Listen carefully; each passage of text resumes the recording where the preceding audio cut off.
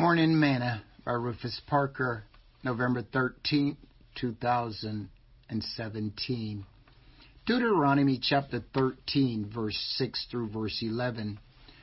If thy brother, the son of thy mother, or thy son, or thy daughter, or the wife of thy bosom, or my friend, which is as thine own soul, entice thee secretly, saying, Let us go and serve other gods, which thou hast not known, thou nor thy fathers, namely, of the gods of the people which are round about you, nigh unto thee, or far off from thee, from the one end of the earth even unto the other end of the earth. Thou shalt not consent unto him, nor hearken unto him. Neither shall thine eye pity him, neither shalt thou spare, neither shalt thou conceal him. But thou shalt surely kill him. Thy hand shall be first upon him to put him to death, and afterwards the hand of all the people.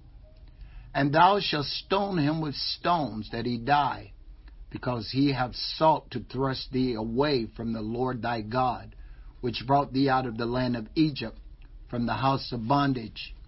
And all Israel shall hear and fear, and shall do no more any such wickedness as this is among you. Deuteronomy chapter 13, verse 6 through 11. Today's morsel. One of the things I have learned and seen in the church is that no one backslide by themselves. Sadly, they always take someone with them. Maybe it's the person who complains a lot, or the one who doesn't like the style of music, or the one who disagree with the pastor's stand on doctrine and teachings.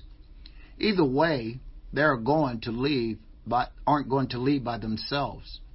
Moses told the children of Israel, If thy brother, the son of thy mother, or thy son, or thy daughter, or the wife of thy bosom, or thy friend, which is as thine own soul, entice thee secretly, saying, Let us go and serve other gods, which thou hast not known, thou nor thy father, namely of the gods of the people which are round about you, nigh unto thee, or far off from thee, from the one end of the earth even to the other end, thou shalt not consent to him, nor hearken unto him, neither shall thine eyes pity him, neither shalt thou spare, neither shalt thou conceal him, but thou shalt surely kill him. Thine hand shall be first upon him to put him to death, and afterwards the hands of all people. In other words, cut them off. Get them out of your life, because they will cause you hardship and trouble. As Solomon's mother told him, there's a snare, and you do not want to be trapped by it. See Proverbs chapter 1. Don't allow some to lead you astray. Eternity in hell is a long time to be trapped. Sing this song today. I've got a made-up mind. I gotta find a destination. Gonna keep on pressing on to my final destination.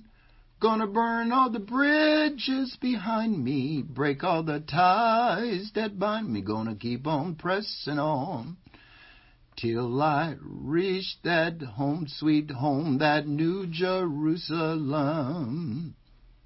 Thought for today: be ye steadfast and unmovable.